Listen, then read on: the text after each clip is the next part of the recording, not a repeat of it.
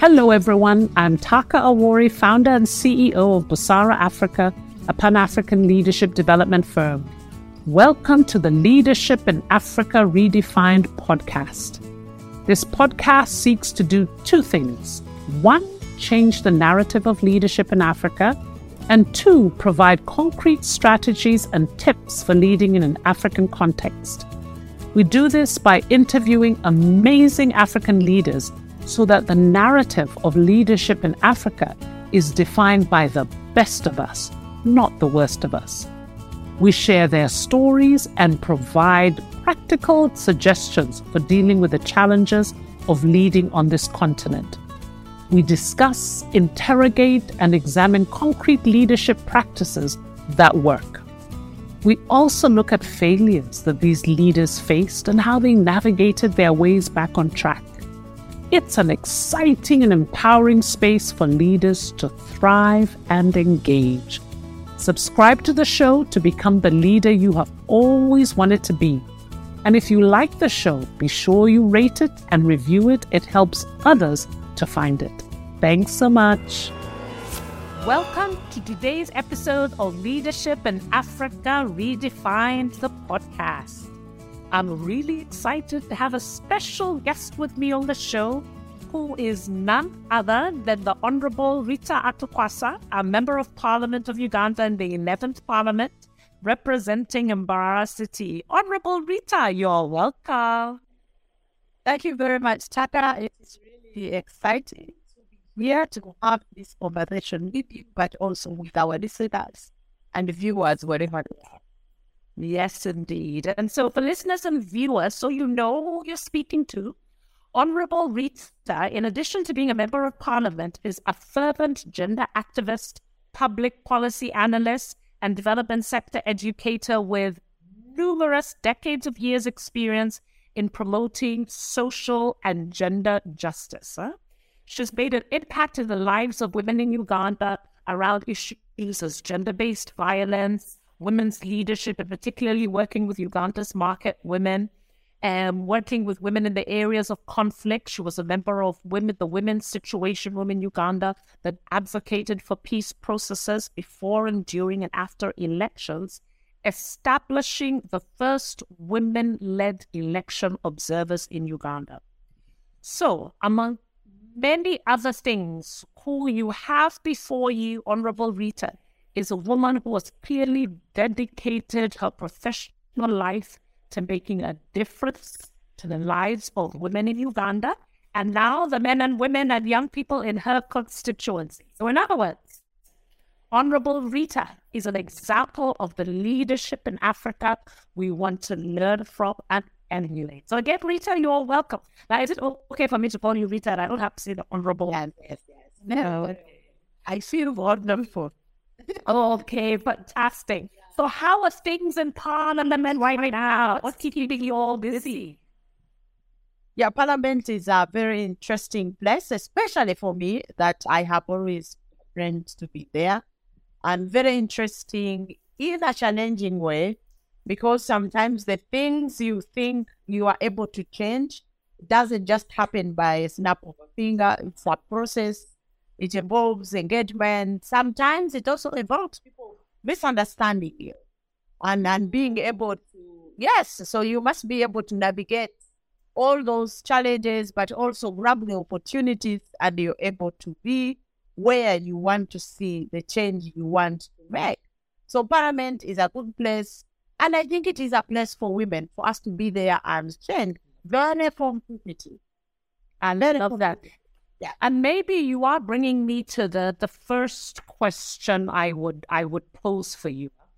Is one of the things I write in my book is that the political space is probably one of the hardest spaces to exercise good leadership, and I think you've already intimated that. So given that, how would you define good leadership in this political space, in the space of elected officials such as yourself, whether at a national level, at a decentralized level? What are those elements of what makes somebody a good leader in this political space? Of course, there is controversy when you talk about the political space and all the conversations we do speak about in the feminist movement, feminist kind of leadership, there's a bit of controversy in there in terms of what is the leadership kind that makes you effective right now, politically as a leader. And what is it you would want, kind of leader you would want to aspire to be? There's a big difference in those two. For instance, in politics, how would you best be a political leader, successful female one, without using power against people? It's very, very challenging, but it is possible. Because when you look at parliament and other political spaces, the people you are interfaced with that always are looking for, they are too fault-finding and equally setting up traps when you are a leader, and especially a woman, are usually the man. Because men never happy to be in the same space where you are, apart from a few that have embraced that. They usually want to see us with an eye for competitiveness, because political space is very competitive. Yes. So therefore, not all people will be able to say, oh, it is a woman, we need a woman here. No, you must fight your way to clear the space and sit at the table. If I may use this analogy, if it is a dining table and it has 4 chairs and you find it full, but then you're hungry and you want to sit at that dining table, will people willingly create more space to squeeze in and you sit at the table? Or will you be able to trounce one of them and sit at the table? That is how politics is right now. So interesting. And sorry to interrupt you, but I want to riff, because I love your analogy and love it. And I want to riff on it a bit. So assuming you do come to the table and you get somebody to move out, through a process where your constituency people have voted for you, now you're sitting at the table. Now, you know how at a table, particularly as Africans, we have a sense of, you're eating with bad manners. Oh, he eats very well. So what does it mean, whether you're a woman or whether you're a man? And I fully appreciate some of the real constraints that women face, the systemic, the misogyny, the kinds of patriarchy that we face. So I really appreciate how difficult it is to get to that table. But once you get to that table, what does it mean to eat with good manners? What does it concretely mean to be a good leader when you're at that table? Definitely at the table of political leadership, you need to rise up to the times. What is affecting the people? Because we are aspired to come to that table by different reasons. I will speak to what brought me to the table. What are the challenges and what is it that I aspire to be able to change? And you mentioned social justice and gender equality and equity. So you should be able to rise at the times. What is it that is affecting the issues that you feel passionate about or you feel affect your community? How are you able to connect with the people that you strive to represent and speak of?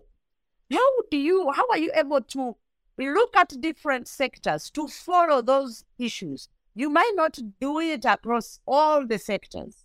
But for instance, if I sit on the committee of trade, tourism, industry, and cooperative, that is my cardinal eye. That every day I sit, it is ringing in my mind that I am here to make Uganda better, but more specifically to add the voice of women, to add the voice of girls, to add the voice of the vulnerable. So for me, if they do bring a policy, that is good. I'm trying to analyze what are the traits, what are the roots of exploitation in what is being tabled in front of me. So you must connect with the people. You must understand the issues. Even when you are not from that particular community, how are you able to relate with them? For instance, where I come from, if female genital mutilation is not there. But there are other practices that equally affect women. So if the issue comes from another region, it's about female genital mutilation, I absolutely can relate. What does it mean? And how does it affect life of a woman. So the ability to understand the issues, relate with them, analyze, be able to get the strands of how different vulnerable groups are affected. And Yes, because yes, sorry, go ahead. yeah, so very, very interesting. So when I am looking at issues to do with vulnerable minorities in Mbarara City, one would wonder, how would the Batwa get there? Have a community of Batwa. The Batwa are a minority African group, but also in Uganda. This is one of the groups that has continuously appealed to me to speak for them. And I do. When you talk about the elderly, it's another vulnerable group. So when I'm analyzing these issues, I need to dissect beyond the woman's different vulnerable group, because that's where my inspiration is here. Hi, folks. Hope you're enjoying the show. So have you heard about the Africa Leaders Circle? Our impactful e-learning platform that enables you to grow into the leader you would want to follow? Here is a message to tell you what you need to know. Are you a CEO, executive director, or HR manager that is looking to build a pipeline of leaders that are ready to step up into management roles? Are you looking for a self-paced learning platform that provides your leaders with quality content and does not take them away from their work for too long? Are you looking for a program that enables your managers to move from knowledge acquisition to demonstrable improved practice? Then look no further. Sign them up for the African Leaders Circle today. The African Leaders Circle is an e-learning platform that gives your managers access to an exclusive community of leaders across the continent and a wide range of strategies and tools to stand out. We do this through online courses, discussion forums, a library of resources, and a personal learning advisor to support each of your managers to maximize their learning on the platform. To learn more, visit our website www.busara-africa.com. Don't forget to visit our website busara-africa.com to learn more. And now back to the show. So this is what I'm hearing you say, and I think this is so powerful, that for you, good leadership within this space is about, and I heard the word you used, you said understanding the needs of your constituency, the people that you represent, paying particular attention, and because this is where your passion is as well, paying particular attention to those who are marginalized, excluded, and you gave some concrete examples from your constituency, and having that lens in whatever national responsibilities that you have. So if you're sitting on the trade committee, as you're working on trade issues, you're looking at it from that lens. Yes. Which therefore brings me to this next question that I often see leaders in this space, particular parliamentarians, struggling with. The expectation, and it's a similar principle you would have for leaders in other spaces, how you manage the expectations of your followers. Now, as a parliamentarian, I can hear you have great clarity around you have a national responsibility, but keeping in mind the needs of your constituency. You talk about national responsibility. But what I see in the political space, many times the expectations of people for the MP is very much direct impact. You must be at every funeral. You must help with school fees. It's a lot of the social welfare demands. It's almost like that direct development in the constituency. You're expected to do it, not their municipality or local government. So how do you manage that in terms of these competing demands and understanding of what your leadership role is? First of all, it is very important to be very sincere with the people, to explain, to communicate. That not only did I communicate during the campaign, I have persistent and consistently continued to communicate using the various spaces that are available to me, the mass media, the WhatsApp groups, the same events, community events that are organized, maybe funeral, weddings, but also platforms where some of these people who I didn't need the courage to move on by the day, vulnerable people. For instance, I have specifically continued to reach out to the women and the young women that fell victims of unwanted and early pregnancies during COVID. And recently, I had a platform of about 500 of them in cooperation with government partners. Because where I am seated, I am standing on the ladders, on the bridge of so many other leaders that have come before you, and those who are still there, that have either spoken to platforms where I have been, that have visited my school when I was studying. So I've been deliberate to make sure I would look at those platforms. The schools where young people are, so that I'm able to speak to the boys and the girls, to impart a sense of greater hope, that even when challenges are very difficult, that is not the end. There is a green light at the end of the tunnel. So I do school programs, school campaigns to be able to explain. And when I meet the woman, when I meet the public, I am very candid to say, I know you want money. I know you would want me to come to the field. Oh, okay. I love it. But I cannot fall like rain. I can't do that at a go. I love the phone call. So very many phone calls come to us. But for me, the platform, give a voice. You will call me to let me know that you do not have school fees. Very true. I will listen to you. And the conversation will ensue. How have you managed before? Because in all honesty, this is what I hear you saying, though. Yes. Is that you use the existing platforms to communicate what's realistic to expect of you in that particular leadership role that you're occupying. And so in the context of a member of parliament, it's saying, I hear you, I represent you in terms of national level, making sure the systems work for you. School fees, why is it you're facing early marriage, those kinds of things. But I love the way you say it, but I can't do everything. I'm not trained. Yes, so that's the learning, I think, even for other leaders. The one for me would be to give somebody a promise that I cannot fulfill. So that's the leadership lesson, manage expectations. Yes, I have got to be mindful, what is it I'm promising and what is it will I be able to like that. But also to insist and let the people know that I am not a fixer and I am not an angel. I am as human as they are. The limitations that they face, I face some of those, but I will not fix everything. I like that. But that's another lesson. I'm not a fixer. I'm not an angel.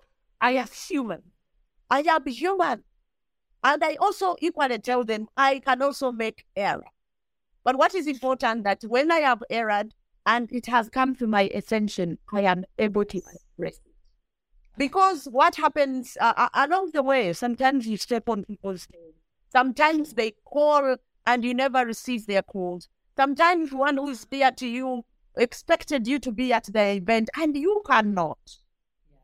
So it is to recognize that. How does it help? You know, when I had assumed this office, personally, I used to feel very, very indebted. That if I had been invited to be a chief guest, if I had been invited at a function, and sometimes you call for, rest assured that your calendar is clear on that day. But guess what? National happens. Yes. Yeah. Something very important and national importance that even the effect of it. If it is a legislation and it needs to be tabled and they need your input, that I'm able to make that sacrifice. But I go back and explain I couldn't be there. Because one thing that is very dear to me, Taka, is that when I came into politics, I said I've gone in, and when I am done, I do want to remember me. And love that. Yeah, I want to. And love that. I want to find my Rita that went into politics, and I'll be able to say, or I can be able to survive myself, and I reply. I love that. And there are a couple of lessons I want to pick out from these powerful things you've said. Yes. It's one, I'm distilling the importance of humility in this type of leadership role. When you say, I'm able to tell people I'm fallible, I can make mistakes, I'm really sorry, I was supposed to be the guest of honor, I wasn't able to come. So that humility is so important. I'm picking that up from you. The second principle I'm picking up from you is this idea of there is a Rita beyond the honorable. There's a Rita beyond the title. And it's so important for us as leaders not to get so consumed, our identity is so wrapped up in those titles that we have that we forget who we are beyond that. And I love the way you said it, so that after, there will be a time after, you'll be able to say, hello, Rita. Still in yes. Yes, and a final question for you, though, because of time. And it's really, you alluded before to the kinds of difficulties and challenges that women face in politics.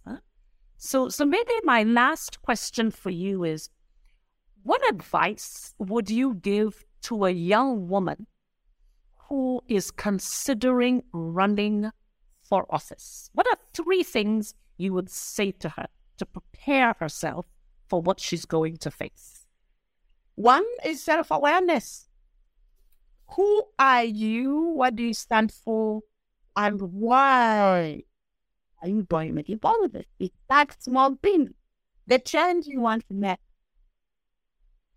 Be clear on your self-awareness and the change you want to make. Why are you doing this? Yes, you want to make. Number 2, leadership spaces are diverse. Okay. They are diverse with great opportunities at different levels. Okay. So start where you are. Oh, I love that. Yeah, start where you are. So don't wait to make a difference when you get into that particular political office. Start right where you are trying to make that change. Okay. And the third and the last one is what I resolved to work hard towards. I think could be about 6 or 7 years ago. That do not be a begging leader. Do not be a begging activist. Do not be a begging human being. Please try to work hard, save, and do invest at whatever level. If you're a leader and you can't even have transport to get yourself from one place to another, it won't make sense. It won't make sense. So organize yourself financially. Financially, it is important, and it is still important to me. Not that I'm excellent at it, but every day. And I strive. And I think that's so important. Because when I see leaders make, choices that compromise their principles, it's often because they're in dire straits financially. So I love that. So self-awareness. And the third one? Yes. Yes, father. Yeah. Karen, we need to talk to our children about what money means, what should it be used for, and how. How is it made? How do we earn it? I love that.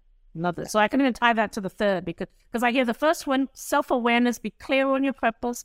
Number 2, don't wait. There's leadership in so many different spaces. Start where you are. And number 3, organize yourself financially. And therefore, even as parents, let's start talking to our children about money. Yeah. Honorable Rita, I could go on and on and on and on and on and on talking with you, but we'll have to pause for now. I really thank you so much. Every time I engage with you, I am reminded why, yes, indeed. You are cities in me. Oh, what she means is I used to be Honorable Rita's coach. That's what she means. It's easy to coach amazing leaders like you are. You just have it within you. Thank you. And you haven't desisted to give me more and more. Yeah, I'm always here for you because I'm just so inspired by your boldness. Oh, good. Enjoy it and spread it. And I'm glad, I'm so excited to see this type of leadership in the political space. So thank you for being you and who you are, and I wish you all the best. Thank you, Taka. All the best to you too.